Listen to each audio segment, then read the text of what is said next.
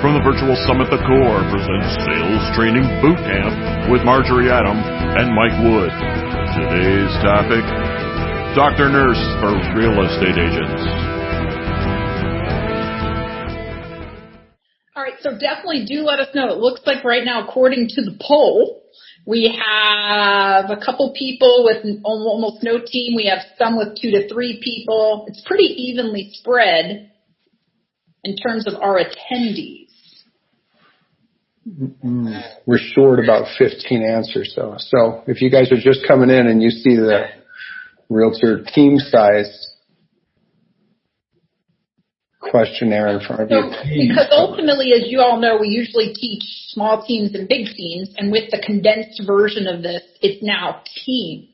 However, I think that as we replicate people or spread RP1s, we'll talk about that today, the important factors of where we find them, how we train them, and everything is going to be right there. And then you guys will be able to ask questions. Mike, why don't you say yes if part-time RP1 counts for the sake of the poll? Does a part-time, if they're doing transactions, because we're going to be talking about splitting our RP1s, so we'll get into that. I think a part-time RP1 could count. It would be easier if I knew what they did, right, if they were also on the team or not. But we'll go in, and I think probably be able to answer those questions as we go. This would be a fun group to have in a classroom, man. I like these people. Okay, so we're kind of spread out. So we'll start. And then make sure, like I said, we have our lovely core gentlemen taking care of us today that'll point out questions as well. So it looks like about half the class has 2 to 3 people. So I'm going to take that as like maybe an RP1, maybe an RP2 and them. Right. And we'll go through that. All right. So Mike and I thank you guys for coming to our class today. I'm sorry that we don't get to be standing with you. But I get to teach this with Mike Wood. So I'm very excited about that because I've kind of gotten to watch Mike's team evolve, right? Like I've gotten to see him bring more people in and shift how his RP2s did things. And it's been awesome to kind of see that shift and change. I think also we have both gotten better at our processes in terms of hiring and firing. It's a work in progress. Like I'm always going to be the worst firer ever. I still cry more than they do. It takes me way too long. Like one day I'll get better at it, but I've really enjoyed kind of watching his team morph, and just seeing him kind of really just explode. So I'm super excited to get to teach with you today, Mike. It's like a fun train wreck. I mean, you watched me over the last 8 years go from my very first summit where I had one RP1 that I just hired and hadn't been trained. And I left for 5 days and said, you got this. And she went, to now where I've got a team of 11. So I've got 5 that produce, 5 on the backside. So 5 RP1, 5 RP2. And I like to think that you're just sitting there with the big bowl of ice cream watching me going, oh, that sounds like fun. Yeah, bring on more buyer's agents. Yay.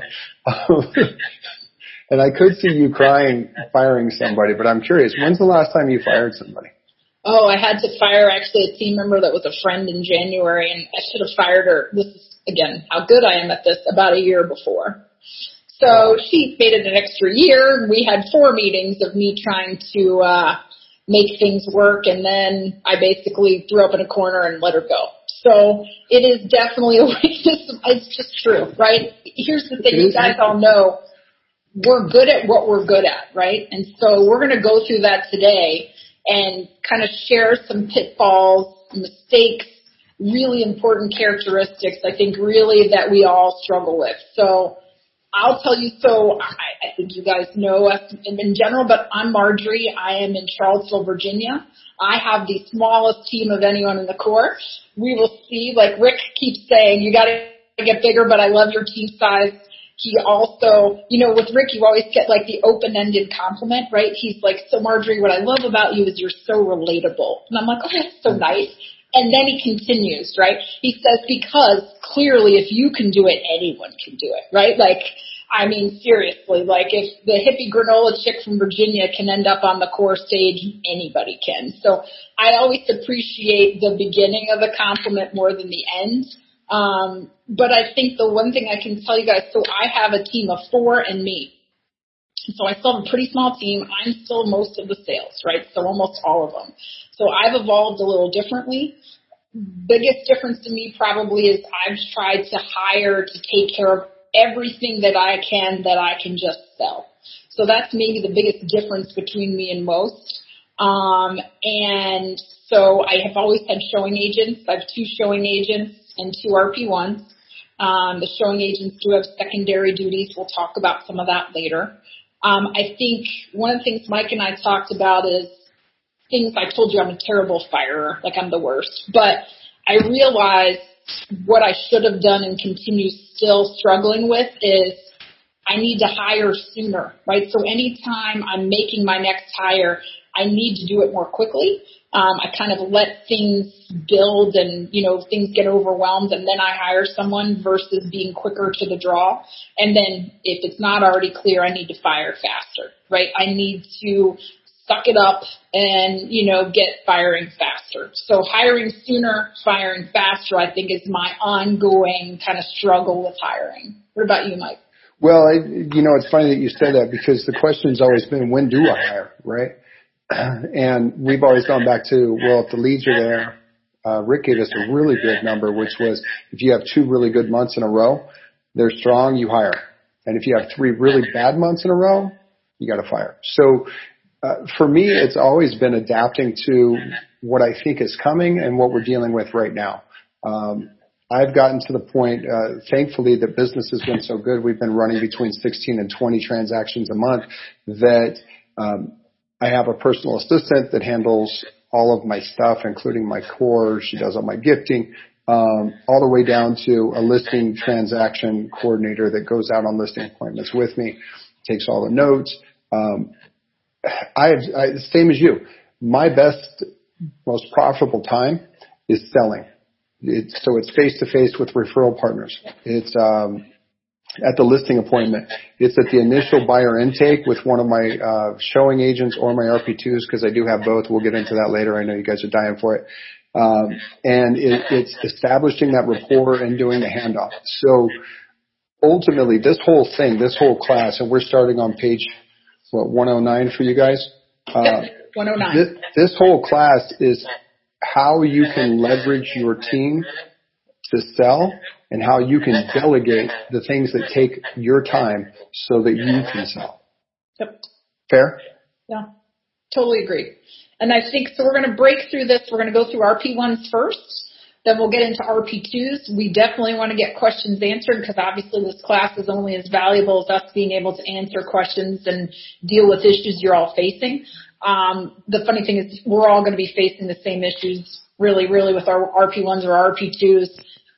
But before we get specifically into that, I just wanted to take a second and say, okay, I think that we can boil down a lot of the main problems that people have with a couple things. One is you not having a clear vision of how things should work, right? So to me, I think that we hire people and we throw them in and then we're like, they're not doing their job and they don't do what they're supposed to do. And it's like, well, do you know? So I think the biggest thing is taking a moment, because we all, right, we hire when we're desperate and things are falling apart and we need a body that can breathe, that can maybe accomplish a couple tasks. And what we didn't do is really clarify a vision of how we want the process to go. And I think if everyone could agree that that's probably the biggest problem, that we bring people in either at the wrong time or without clarity. We're not really sure what they're supposed to do. So you've got to have a vision of how you want your team to work. And to me, that's the clearest thing I could tell you. And that vision has to be from literally the first time the phone rings through a complete transaction.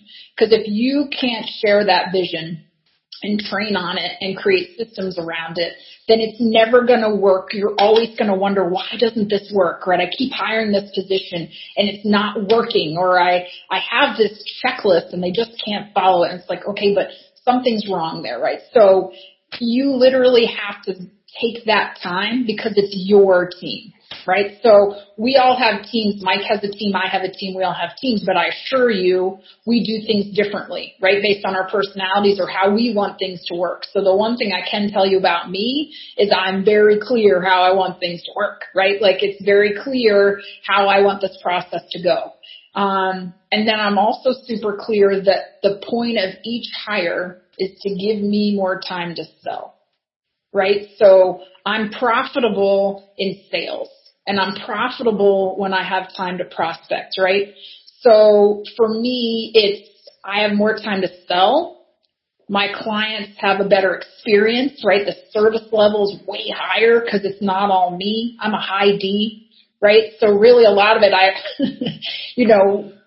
have this C hidden person part of me, right? That's like caring, but really it's just like, let's go, right? Like I'm just like, I don't get why this is so complicated. Let's go, right? Just sign it. So the better service, right? The people that are on my team offer this really high level of service to clients and have different levels of patience than I do. So we get a lot of referrals, frankly, because of them. So that's really important. And then I want more time with my family.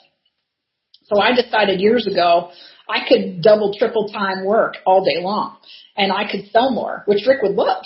But for now, I still have 2 kids at home, right? I've got 1 more year with Lucas and then he goes. And then I will tell you guys game on because I'm already freaking out about it.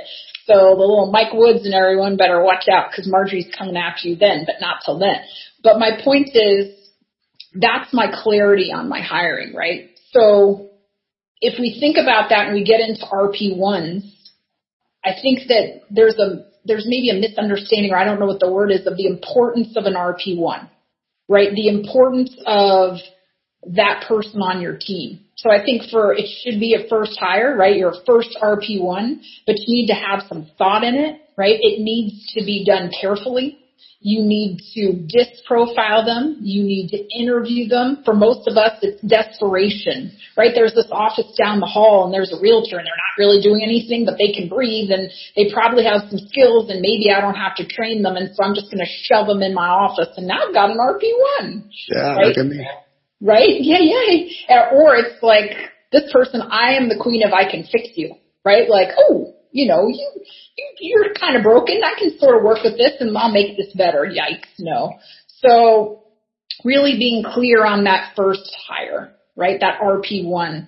And the core metrics are pretty clear. So I also told you I'm a terrible firer, but part of that problem that I have is I get very vested in my team members, right? You become parts of like my family basically. So you need to think about your numbers as you're hiring, right? So the core talks about 3 to 4 transactions equals a person, right? So when you're consistently closing 3 to 4 several months in a row, you're bringing on a hire. And I need you to think about that and understand you're bringing someone on, you're responsible for them. That's how I've always felt, which is part of my problem, right? I'm super feel responsible for them. So Marjorie, let me stop you because I'm still hearing a little bit of feedback on myself.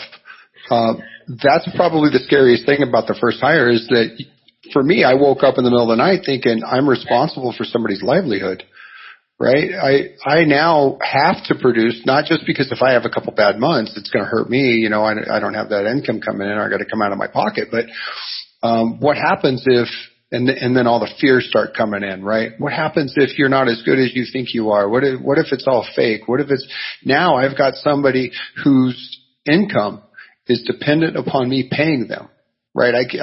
I've stepped off that bridge and it's a very, very scary feeling. And the only thing I can tell you that I had this conversation with Rick was I said, I've committed to 2 people and, I've got X number of dollars in salary that I've got to pay them and it worries me. And he said, Mike, I've looked at 16 months of your pay logs and your profit and loss. You got absolutely nothing to worry about. So get out of that fear and get into what I can do when I can free up that time, right? And get back into the sales role. So I apologize for interrupting you. No, you're exactly right. I mean, I think that it's got to be, you got to look at your P&L. Your P&L tells the story, right? If you don't have enough sales, you cannot hire, right? That's clear. You got to be able to pay them, but you got to think like you're working too many hours, right? So the people that are working 60, 70 hours a week, the people that are always in the files, right? You're not profitable in your files. The people that don't prospect, or that every detail just falls through the cracks. So the clarity is there for that RP1 hire, right? So I'm going to take a second and let you know successes I've had, where I have found greatest successes in my hires, and I want to get into that with Mike too, because I think, and it'll be interesting, because actually I don't know if we do this differently, but I hire with no experience. I don't like experience, because that experience is not how I want you to do it. And then I have too many people telling me, well, over here we did this. Well, you're not there now. So to me, I don't hire based on real estate experience. That's worked well for me. I will continue doing it because I'll train them. So I don't like experience. I don't like the bad habits. I like to hire people I know. Now I will tell you that works well and doesn't, right? Because if it doesn't go well, it's way harder. But they tend to be more loyal to me. So even the person that was a disaster was still really loyal to me, right? So I like that they have a vested interest. So I will tell you the best people I've had have worked in schools. So one worked with special needs kids, and one worked in like the nurse's office and ran the elementary school. So they have patients with, children, which are clients, children, and they have that kind of nurturing personality, and they've worked extremely well. So service industry I like. I like people who value hard work. I like people that appreciate a schedule and a paycheck, because this is what this job is. You're in the office, right? You're not the exciting realtor, which kind of always cracks me up, like so exciting. But that's what the job is. So I will tell you that to me, I don't love high D. I'm a high D. Me and another high D don't tend to do so well together.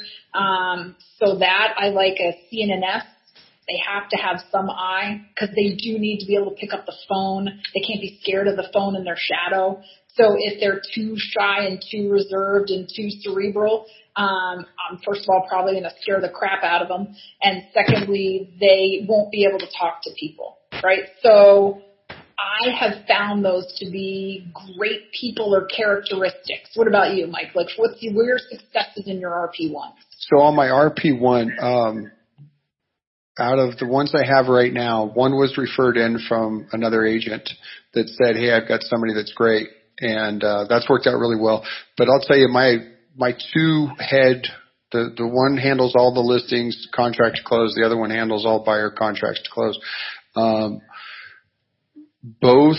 One was a really good friend's wife who ran a convention center here in town and highly organized. They're both C's off the chart. CSI, both very friendly, have no problem buying into the idea of taking great care of the client, bringing the client first. And, that I comes out because they do have to interface. One of them is licensed, one of them is not. The one that's licensed ends up doing some negotiation whenever I need her to. Like today, she's negotiating a couple of contracts for me, which is okay. The other one's not licensed. She's more transactional anyway. But that I comes out because I need them to ask the client, so how's the experience been so far? Is there anything that we could do better? Do you know anybody else that we could help? So the I definitely has to be there, but in the RP1 role, I want more of the C and the S because I need somebody that's organized. My problem is that I'm really good. Like they hate Summit Week because on Monday they know what's going to happen. I'm just going to come in and download. In fact, one of my RP1s is coming over to the house the last hour or so, and I told her, I said, everybody else is going to be eating dinner, and I'm just going to rattle. I mean, you can just record the whole thing if you want or just take notes, but I want you to have a game plan on Monday of who's going to take charge of it and who's going to do it, right? So they've got that organizational side that I just totally lack. And part of what CORE has taught me is find where your deficiencies are and hire to fill those, right? Because I need the whole package, but I'm only this much of it. So on the RP1 side, it's extremely organized. I had one that ran a daycare. She was great. This one runs convention. I've got a yoga instructor that just brings a calm to to the whole team. But she's the same way. They're introverts. They don't like music. I mean, I love listening to music, getting pumped up and getting going. You walk into their office, they're nothing but whiteboards and spreadsheets. And I just sit there and just kind of cringe a little bit and get nervous and scared.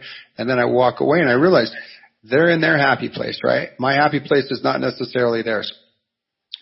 But almost all of them have come to me either from a title company, from a lender, or from somebody I already knew, and I saw that they possessed those traits, and I simply presented an opportunity to them and said, because the girl that ran the convention center, she was making $65,000 a year. Now, I'll tell you, that's more than I pay in RP1.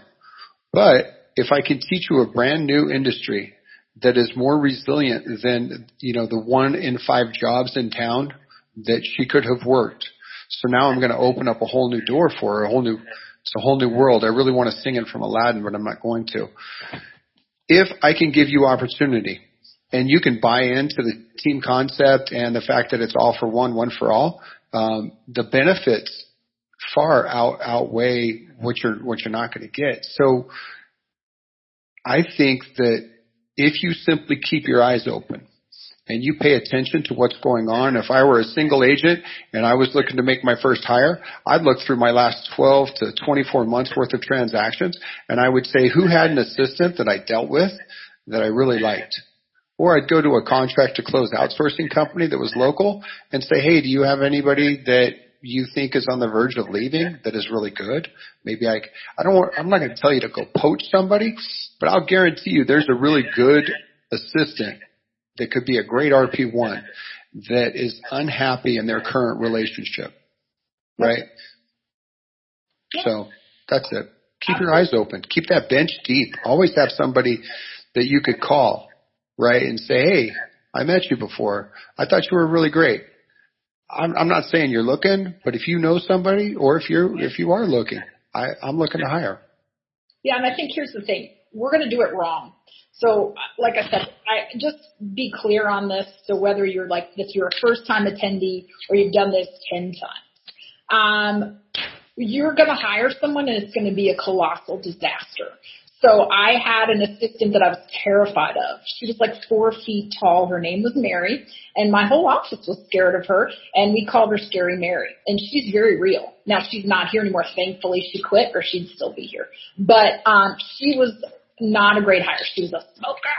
So I didn't want to into the sound because she talked like this, right? So, but she's great with spreadsheets. So here's the problem. We're really good at they're good at this, right? I need someone and they can do a spreadsheet, but they were not good at the rest. So you're going to hire poorly, suck it up, get over it, and do it again, right? So it's just a lot of people are like, I did it and I failed. Yep. Just like you've gone to listing appointments, you haven't gotten them, and I'm sure you have failed at other things. I definitely. You're going to fail again. So you're going to hire, recover, and be more clear. So do a better job interviewing. Do a better job, being clear in what they need to do. Do a better job doing reviews. I'm still terrible. I'm like, you're doing great. Yay, hi, Dee. I told you you're good. So I will say, do you have a question? No, go ahead and finish your thought, and then we're going to hit a couple of these questions. Yeah. Well, I see them, and so here's the thing. Here's where I'm going to get into this now. So RP1s, right? So when you hire your first RP1, that RP1 does everything, right? Because you have one. So you have to manage them carefully, and they're doing it all for you. They're doing your contract to close. So I've had them for years. My first one did contract to close and printed my schedule in the morning, right, and had to help me manage listings. So they're an overwhelmed first hire because they have to do everything that you need them to do. So it looks like a lot of the students here are trying to bring on a second one, right? So here's the thing. You've got one, you fully train them.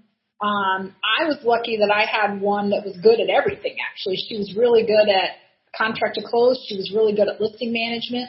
She was really good at databases and managing me because she probably has more high D in her than a lot would, but it's worked well for us in that respect. So it was then time, because she was overwhelmed, to hire a second one. So I'll tell you, I sat down with her and said, let's break apart the jobs, right? We're gonna break this job off. You're gonna go in from one person to two. So there's listing management, there's contract to close, there is, managing me and birthdays and anniversaries and all the things you do. What do you love doing? Now, I could do that because she was really good at all of it. And she loved contract to close. She is the best, honestly, on planet Earth. I don't care who you all have. She's so good. So she wanted to do contract to close, right? And I agreed that was her strength. And so I hired the second person to take off the rest, basically. So I will tell you, I now have 2 showing agents and RP1s, but we've segmented them.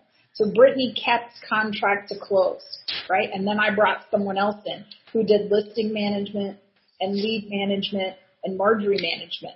Well, as you can imagine, Marjorie management is a lot because I'm a squirrel, right? I seem very I have checklists, but I'm like, ooh, I'm going over here, and now I'm going over here, right? So she was like, well, Marjorie management's not my favorite, right? Like, you are a little hard to keep a handle on. I get it. So we hired off Marjorie management, right? That's a great point.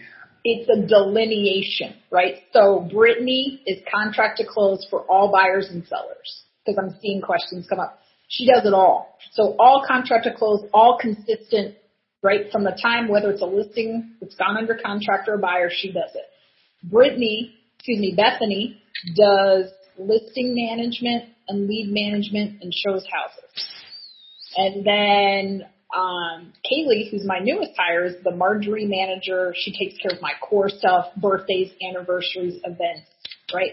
So I've segmented them for consistency as well, right? So that's how I've split up those jobs. And then my brother is a showing agent who does all home inspections. He attends all home inspections and all final walkthroughs, and he has a graphic design background. So he does all of our marketing. So everyone's in a very specific delineated role. That's how I've split them up. Now, obviously we're going to talk about, Mike, how you split your RP1s as well. I don't want you guys to get as hung up. I want to be cautious that it's not Marjorie way or Mike way. It's also personality and skill set, right?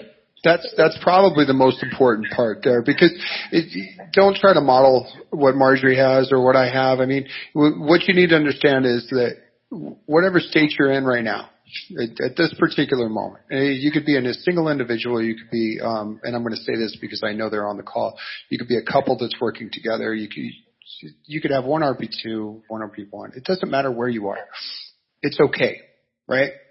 Now, if you want to grow or you want to become bigger, that's fine. But if you're at the level of business that you're happy with, but maybe you want some time back, then we make a hire. And it doesn't even have to be a full-time hire. We could go to a contract to close company that's going to handle your file from we went into escrow so we got the keys. Got the check, however you want to do that. So what you have to understand is that more people, more problems. And Marjorie will tell you, and the reason, look, you guys want to see what I look like going through hiring and dealing with, this is what I look like most of the time. My hair is going, it's not fun. It sounds great. I mean, I'll tell you how many units I closed and how much my volume was and how much I make and all that, and that sounds glamorous and glorious, but I will tell you the stress and the learning curve that has happened over the last 6 to 8 years to get me to this place. I sit there and go, gosh, guys, don't do it. It's just keep selling houses and keep people happy. But the fact of the matter is if you're really good at what you do and you attract more people and you implement the core stuff, right? You've got your VIP list, you're working on your past clients. If you do these things, it brings more business to you, which will do one of two things. You're either going to work more hours, you're going to hire people. That's it. Or you're going to fail and your client experience is going to be terrible. So what I would say is if you're at a point in your business where things are going good, but you want them to go better and you are stressed because you just don't have the time, then you have to hire. And that hire takes away, and here's the absolute easiest way to do it, and it's the only way I can paint this with a big brush, is take out your daily calendar, right? And if you're just by yourself, then you print out your calendar and you put it on your desk and you have a team meeting with yourself and you say, these are the big rocks. These are the things we need to take care of today. And then track on the side what you spend your time doing. And I'll guarantee you, because the biggest change for me in this business was when my coach told me I couldn't touch email anymore. And half of you just went like that. Literally, when I let go of email, that changed where my time was spent, what my income looked like, what my whole mindset. So keep track throughout your day of what you do, where you spend your time, and then take the biggest bulks that are not green time, that are not revenue generating, and hand those over to somebody else. And if they can do it 80% as well as you can, then you let them do it. It goes like this. Okay, so Marjorie, this is what I'm going to do. I'm going to have you take over contract to close. Here's the contract to close checklist. When this comes in, and then I spend some time training her. And then I walk away and I come back and say, show me what you did. And she says, I did this. I go, oh, so you did, this was really good, Marjorie, but I'm going to need you to do this way. Can you do that? That's great. If you need any more help, let me know. And then I come back and I check it again. So it is simply a matter of training. And I get it. You guys are busy. You don't have the time. So have them shadow you. Have them sit behind you. Have them watch you do you, and then hand it over to them. The biggest problem we have as team leaders, because 90% of you are D or I, is that you think you can do it better than anybody else. Nobody's as good as you. And if somebody else takes over that job, then you're really not important anymore. Which is, once again, right here. So if you can simply open yourself up to, I'm going to get somebody, and that first hire has to be, Marjorie used it. And anytime you hear Marjorie say ride or die, you just kind of have to chuckle a little bit. I mean, she ain't that tough. I could take her. Don't say anything, Nathanson. So you get somebody that buys into you and says, I want us, right, the collective, to just go and destroy. I've got a little sign back here that says stomp their guts out. Stomp their guts out. It's us two or us three or us whatever against everybody else. And then you can build on that. And you can add, well, okay, so let's go from RP1, let's kind of venture into RP2. I will touch on the second hire. The second hire, you turn to your first hire and you say, you're overwhelmed, aren't you? Yes, you are. I am too. We are both working so hard and we're doing so good. I think we could take better care of our clients, don't you? Yes, you do. Okay, cool. What does that look like? If we brought somebody else in, what jobs are you doing right now that you'd like that other person to do? Cool. And then create that job and go hire for that position. Because maybe your RP1 says, you know what? I just don't like contract to close. I love everything else. I love the marketing side of it. I like doing your schedule. I love this. I love that. Do client events. I take great care of your database. I don't like the monotony of checklists. Cool. I'm going to go hire a high C and bring them in. And then you interview them. You disc personality profile test them. You have Manesh. You pay $100 and Manesh will do it for you. And Manesh will get on the phone and say, hey, that's exactly who you want. Or stay away, right? Best $100 you'll ever spend. Now, after you've interviewed them and they did really well with you because they told you that, you know, their biggest downfall is they're too much of a team player, right? Then you have them go to lunch with your RP1 and just say, hey, I just want you to get to know each other, because as they're eating, the interviewee will let slip what's really going on in their life, and your RP1 can come back and go, train wreck, nope. Don't want to deal with it, or come back and say, hey, that's a great one. So anybody that comes onto the team, if I'm even thinking about bringing them onto the team, they've got to go to 2 separate lunches with a group of 3 and a group of 3, and they interview them. Now, the way that helps me is it wasn't my hire. I simply interviewed them. You hired them. You wanted them on the team. If they screwed up, now, before I get into RP2s, I will tell you the biggest problem I have had being a leader of a team is personality conflicts inside the team. And I'm going to go back to Todd Screama because Todd taught me this 5 or 6 years ago. Really quickly, everybody close their eyes, and I can see you guys all on camera, so close your eyes. And think for just a second about a pineapple. And then think of 3 or 4 words that you associate with the pineapple. Okay, you can open your eyes. Now, I guarantee you one of them was prickly or sweet or hard or crown or right. So if you think about a pineapple, the outside of a pineapple is hard and prickly and you could stab yourself on the crown or it's just not attractive. But if you get them ripe, you have to know when they're ripe. Cut the ends off, cut it down. On the inside, it's really sweet and it's freaking delicious. I love them myself. Can't get enough. I like them on a little drink. And if I was in Miami right now, I'd be having one tonight. But that's exactly the kind of conversation that my team had to learn how to have. So I went out and bought little miniature stuffed pineapples and gave everybody on the team one. And I gave them this analogy. And I said, look, here's the deal.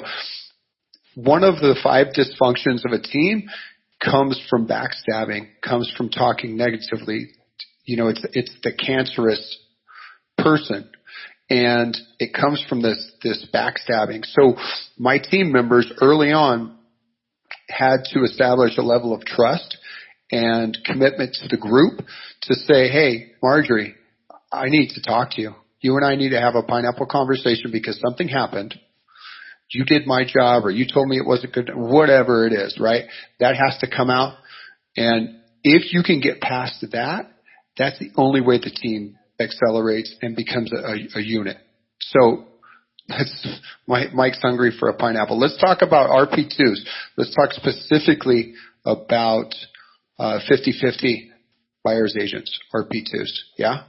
Marjorie, you can't shake your head. I'm sorry. Marjorie, can we go into RP2s now? Yeah, no, I'm just saying. I know where you're shaking your head.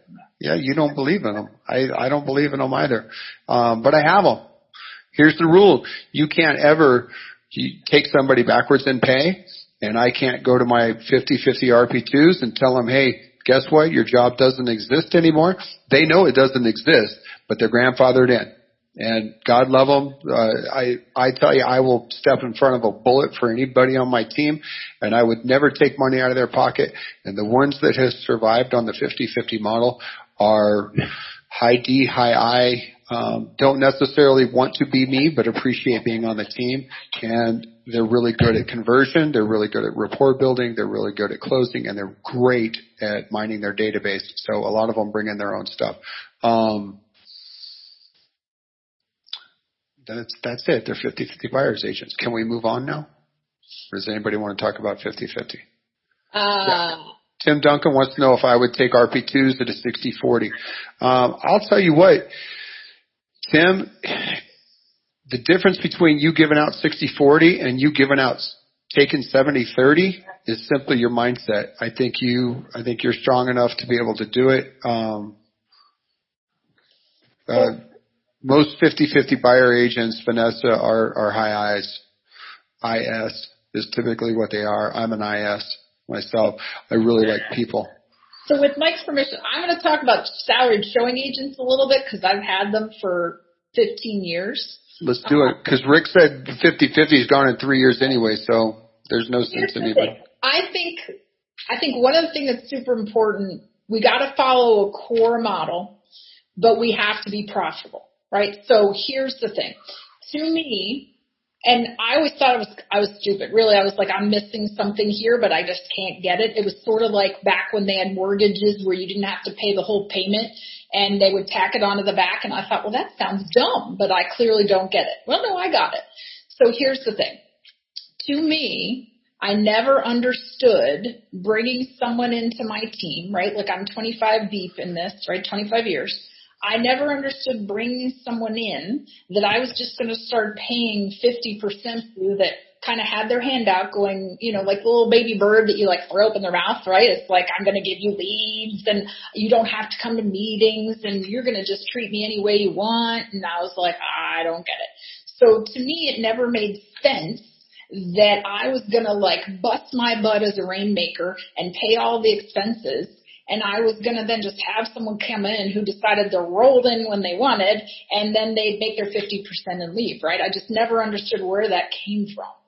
So when I talk about this, my aversion to it is on the ones you're handing leads off to. Now, what you all do with producing RP2s that don't rely on you as mama bird is up to you. But my issue is any of these agents that expect you to either pay money for leads that you're giving them or just hand them leads, and that never works. So I've had a showing agent, has been my brother, and it really came about as, hey, I need extra help. I need to replicate more hours in my day. I don't have time to go to every listing appointment. I can't show every house. And I realized that if I had to sit through one more home inspection and hear about the inner workings of a heat pump as a high D, I was going to lose my marbles, right? So it was like I cannot spend 4 hours crawling in crawl spaces anymore, right? So it was like for the highest and most effective use of my time, it made more sense for me to bring someone in who was licensed, who worked with me and for me, whose interest was in our client and building that relationship, but that I wasn't giving away the farm to. So quite honestly, to me, the salaried showing agent is a support position, right? So, and here's the thing, it's my position, so it's following my rules, right? So I'm not bringing in a realtor that's going to do things their way or when they want. So for me, it's kept me profitable. Now, let's be clear that there's only so far I can take this. Just being honest, right? Like if it's my leads, my business, my prospecting, what I don't have that Mike has and the other core students have is that extra coming in income, right? Like if you have producing RP2s, there's money coming in that's not directly involving you. But my problem was any leads going out that were my leads that I was handing off to a buyer's agent who, I don't know, is going to leave at some point, that I'm kind of giving that business away. So to me, the whole point of the salaried showing agent was a support position for me that took great care of the client, that helped me build the relationship, that had the patience to go through inspections and help support that relationship, who was very knowledgeable, that was an incentivized member of my team, right? So for me, the way it's worked and why I like it is because like when I get students' pay logs especially, nothing makes me more nuts than seeing a gross to net at 50%. Right? Like that just sends me into orbit. So for me on my pay log, right, I'm about 96% gross to net because I have to pay off a split to my company. And then I'm 61% profitable from my pay log to my profit and loss.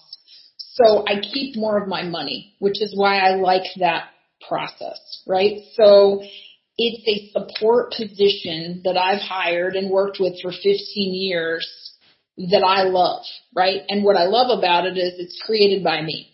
I don't mean like I'm a genius. I mean the rules are mine. So your hours and your position, and you do open houses and you do realtor open houses and you show houses and you do these additional tasks are the job, right? You come to the team meetings. There's no question about it, which is why I like it, right? So for me, again, everyone's ability to do their RP2s as more of a buyer's agent, or more of a process is fine, right? Like, but I just never understood the give the leads away kind of buyer agent, if that makes sense.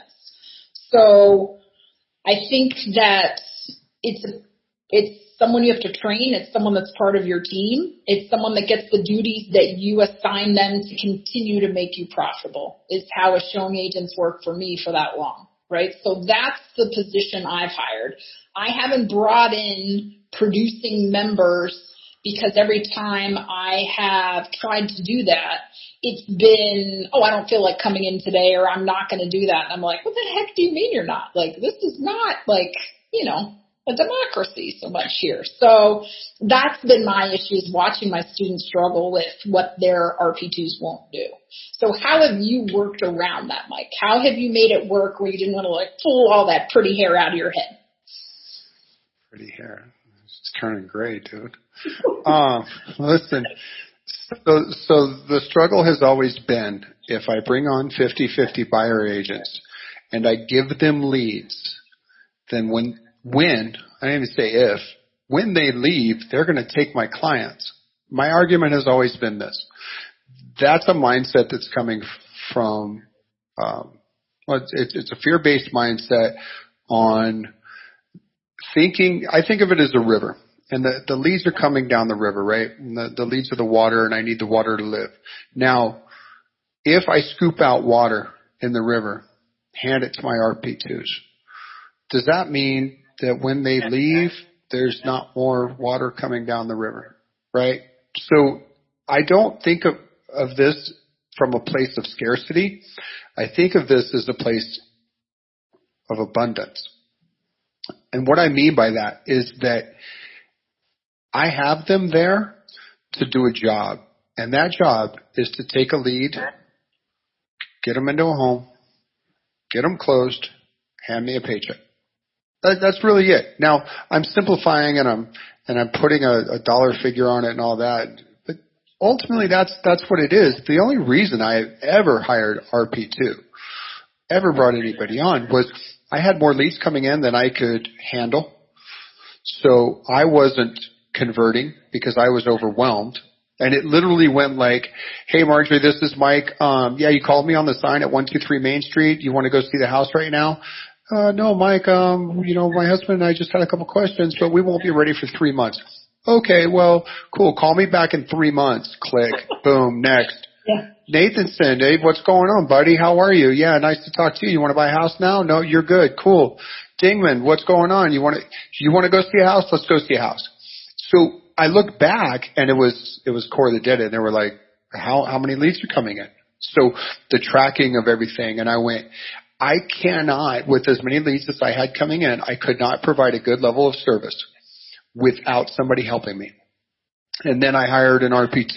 And then that RP2 came across somebody else that would be a good fit. And then this one has a friend. And, hey, Mike, I found somebody that just got their license, and I think they would be good for your team. And I still, to this day, take 2 coffees a week with, I just got into real estate. Some of them are past clients of mine because I made the process look so fun and easy. They were like, I'll sell real estate too.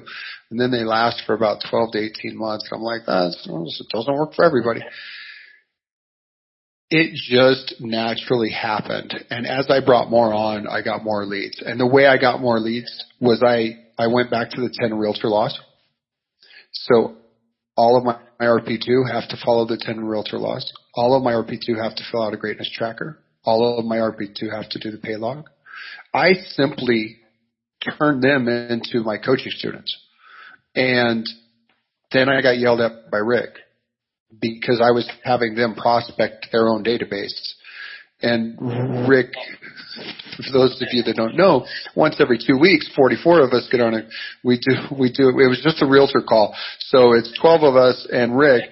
And he said, well, what's your biggest struggle? And I said, my biggest struggle is holding my team, my RP2 accountable to the 10 realtor laws and And he went, what are you doing? And I said, well, I'm teaching. He goes, you're teaching your future competition. Go, listen, it's okay. I love them to death and they could all, I've had some leave. I'm still friends with them. I am not concerned with anybody taking anything from me. I have plenty, and there's plenty more for me to get. So that's the trick. The trick is that if you fall into the 50-50 or 60-40 or whatever, buyer's agent, you tend to get people that are more aggressive, that want to go and sell, that want to build their database if they're smart, and they want to grow their business. And my pitch early on was stick with me for 5 to 7 years. Not only will I provide you a good income, I'll train you so that in 5 to 7 years you have your own database. You can step out on your own. Now, somebody had mentioned earlier, if you're not giving them leads, then what's the value add? The value add is this. If you're an RP2 for me, and anybody calls you, I don't care if it's a referral from somebody that you closed 6 months ago and you did exactly what I told you to do, which was, hey, did I do a good job? Is there anything I could do better? is there anybody could you promise to send me somebody in 6 months? And they do, and they get that referral, and I had nothing to do with it, right? I didn't get them the lead, but they did what I told them to do. They can take that person out, show them a house, take a piece of paper, which I probably should have put in there. I didn't realize I was going to talk about this. And that piece of paper simply has the 7 different items that need to be filled in on an offer in my area. And at the house, they can say, okay, Marjorie, so let's see, we're going to go with $395 purchase price. Okay, you don't need any closing costs. Great. We're going to put 20% down. Cool. When would you like to close? 17th of July. Perfect. 17th sounds great to me. What kind of inspections? Boom, boom, boom. Great, great. Fill out one sheet. Take a photo of it. Send it to my RP1. My RP1 already has the client's information, because they've already done that. Already has a Dropbox with the pre-approval in it, already has their emails, already has all that. RP1 writes up the offer based on what was just texted over to them, sends it over while the client is literally still having a conversation with my RP2. RP2's in green time still, because now they'll say, hey, the offer's being written right now. You'll see it show up in the email. I'll get a text right before. I'll tell you. You can just click, click, click. We'll have the offer to the listing agent before we leave this house. In the meantime, let's go through the people that you know right now, because as soon as you told other people you're going to buy a house, people are like, I'm going to buy a house too. Who are those people? Because I want to call them, right? My RP1 handles everything from that moment on till closing. So they do all the scheduling for inspections. They do the scheduling for the appraiser. They handle just about everything. The RP2 only has to come in for a couple things. They can show up for the inspection if the client's going to be there. Hey, I'm here with you. This is us doing this together. They show up at the closing table. The gift's already set up because my RP1's already got the all about you form, has already filled out the gift. My RP2s can sell 3 to 5 times as many homes as anybody else in this town, because they've got the systems and they've got the structure, and I'm holding them accountable. That's why they're willing to stay with me. Is even in the worst of times, when COVID came out and I don't know if we can't show tenant occupied, we can't do open house, we can't do all that. All they had to do was turn to the group and say, I'm struggling, I'm afraid. And the group said, don't worry, we got this. We're together. We have everything we need. That feeling of solidarity, that team, the nucleus, pays for itself over and over and over again. And they know that even if everything stopped, I mean, hypothetically, everything stopped. You couldn't buy or sell a house for 6 months. I'm still going to pay the RP1s. Nobody's losing their job. And if the RP2s needed it, I'd give them as much money as they needed, interest-free, for as long as they needed to pay me back. Because that's who I am as a leader, and that's the team that I have. So that's why the RP2s stay. So I, for some reason, have lost all screen except for a small box. So I can't tell if there's questions. I don't know what happened. Marjorie like this. Yes, I know. I'm like, oh. So can you see? I cannot. Like I said, I got. Angela's blowing it up, dude. My gosh, Angela, you type fast, girl. I can't see anything. They have their own database of us, the greatest tracker. I like that. So I will tell you this.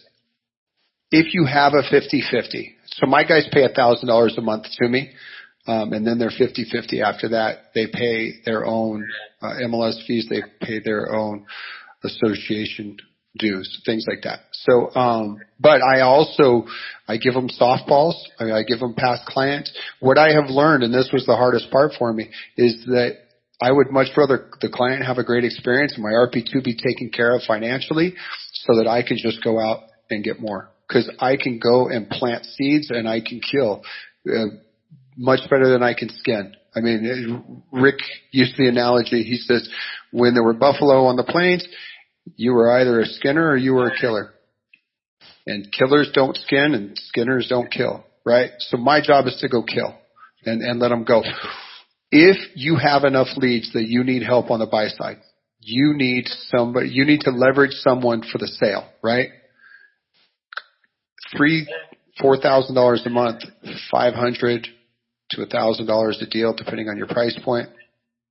40 hours a week, 2 weekends a month. And that's it. And you set the proper expectation at the hire, You want somebody that wants to take really good care, follow the rules. You don't need a high D. You simply need a high S, I, that comes in, takes care of people, gets the job done, has great follow-up, does not want to be you, wants to go home in the evening and have time with their kids, willing to do a couple of open houses. And that's just it. And the only reason you think you can't do it, if you think you can't do it, is because you're afraid. And maybe rightfully so. Maybe you don't have the leads for it. And you have to work 50, 60, 70 hours a week right now. I'm sorry. I did it. I worked until midnight. Came home, fed the kids, fed the wife, went back to the office, printed out documents. Did it for years. Worked 3 jobs when I started into this business. So can't nobody tell me that it's hard and I don't know how to do it, and you find a way around it, right? Adapt, adjust, overcome. So, I know y'all are on RP2s, but with how Rick has been hammering the coaches and level 3 members on CCRs, do y'all incentivize RP1s to bring in business? Or is that expected up front when you hire them? I think it's a little of both. I think it's expected as part of how we do business, but we incentivize because, quite frankly, we are paid commission, right? So I make my money in commission. My staff is paid salary. So while it's great that we make more, I think there should be a sharing in that. So we do contests around CCRs. I'll do little gift certificates around CCRs. I will incentivize, and we'll make sure we make a big deal of it when someone helps to bring that business in. Because remember, part of the issue you guys all have with hiring RP2s and, quite frankly, in my opinion, overpaying RP2s is because you can't get out of your own mindset of how you're paid, right? Like, you would never do something for, like, most people overpay all their RP2s and stuck them on a 50-50 immediately because it was required. But there is no rule. There's no RP2 rule book that anyone wrote that it had to be done a certain way, right? So for me, That's right. I think that incentivizing, especially a salaried person, but this is also part of knowing their love languages and disc testing them. Understand that for Brittany, if I let her go half day early on Friday, it's way more worth it to her than $200. So understanding and incentivizing your team members is knowing them, like, she's all about an attaboy. So just so we're clear, I just gave all my team members bonuses. And, I'll send you one too, Mike. I gave them bonuses.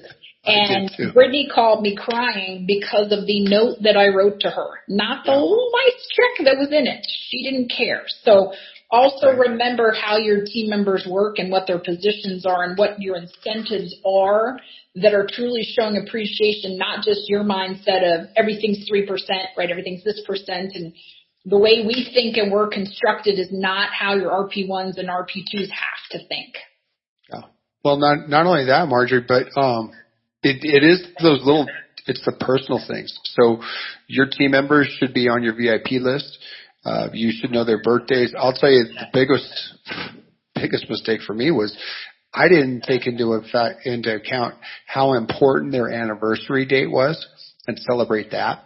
So we celebrate birthdays, we celebrate anniversaries.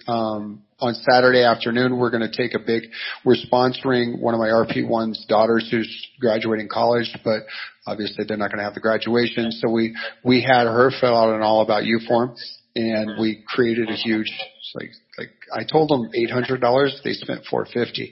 And we're going to do a little caravan of the team to her house. But the trick is that these have to be your VIPs. Is the more you love on the team, the more the team loves back on you. And then I think you'd agree too, Mike, because we're wrapping up, like, the training and the shadowing, right? So, like, I did see a question. I can't see them anymore. I'm sorry. I don't know. I'm in this void of wherever I am in the screen. Your glasses on. No, it's not my glasses. Oh, it's sorry. just they're gone. So the training and the shadowing, right? So just so we know, like, my listing manager followed me for a year and a half before she went on an appointment by herself. So I don't just let people answer the phone. I train them on answer the phone, right? So it's on the job shadowing and training, and people are like, I don't have time to train. And I get that, but understand then you're going to stay where you are forever, right? If you guys don't take that time to shadow and train, and, yes, it's going to take you more time up front, you're never going to get out of the files. You're never going to get out of being stuck in things. And then you guys also have to become master delegators, because honestly, for most of my students, your biggest problem is I told them to do something. It either took too long or they didn't do it. So I just did it myself. I'll do it. So you yank it back. And so unless you start. Kills trust. Yeah, unless you start becoming a way better delegator, clear, defined, here's how you do it, when you do it, why you do it, right? Until you guys really get on that, I think that's going to be a stumbling block for you, whatever the position is. Yeah. So number one, you can hire either RP1 side, RP2 side. You have to set clear expectations of what it is. You can set how much they're going to get paid, and they can make the choice whether or not they want to take the job for that amount of money. So when we talk 50-50, that's on you. I can't tell you what to do.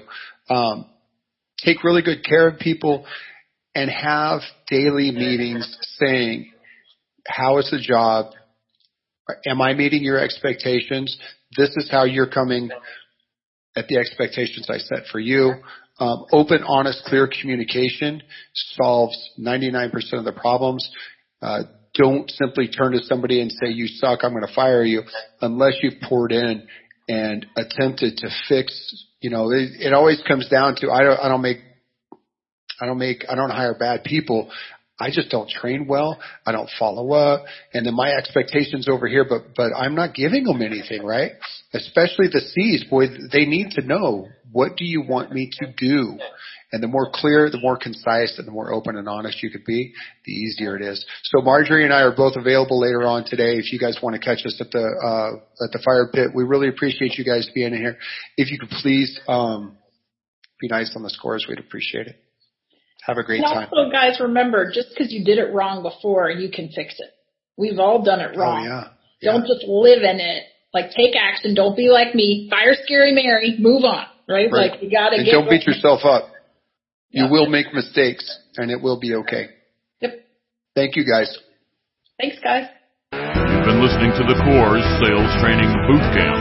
For registration information about our 2-day business building summits, call 1-800-660-6670 or find us on the web at www.thecoretraining.com.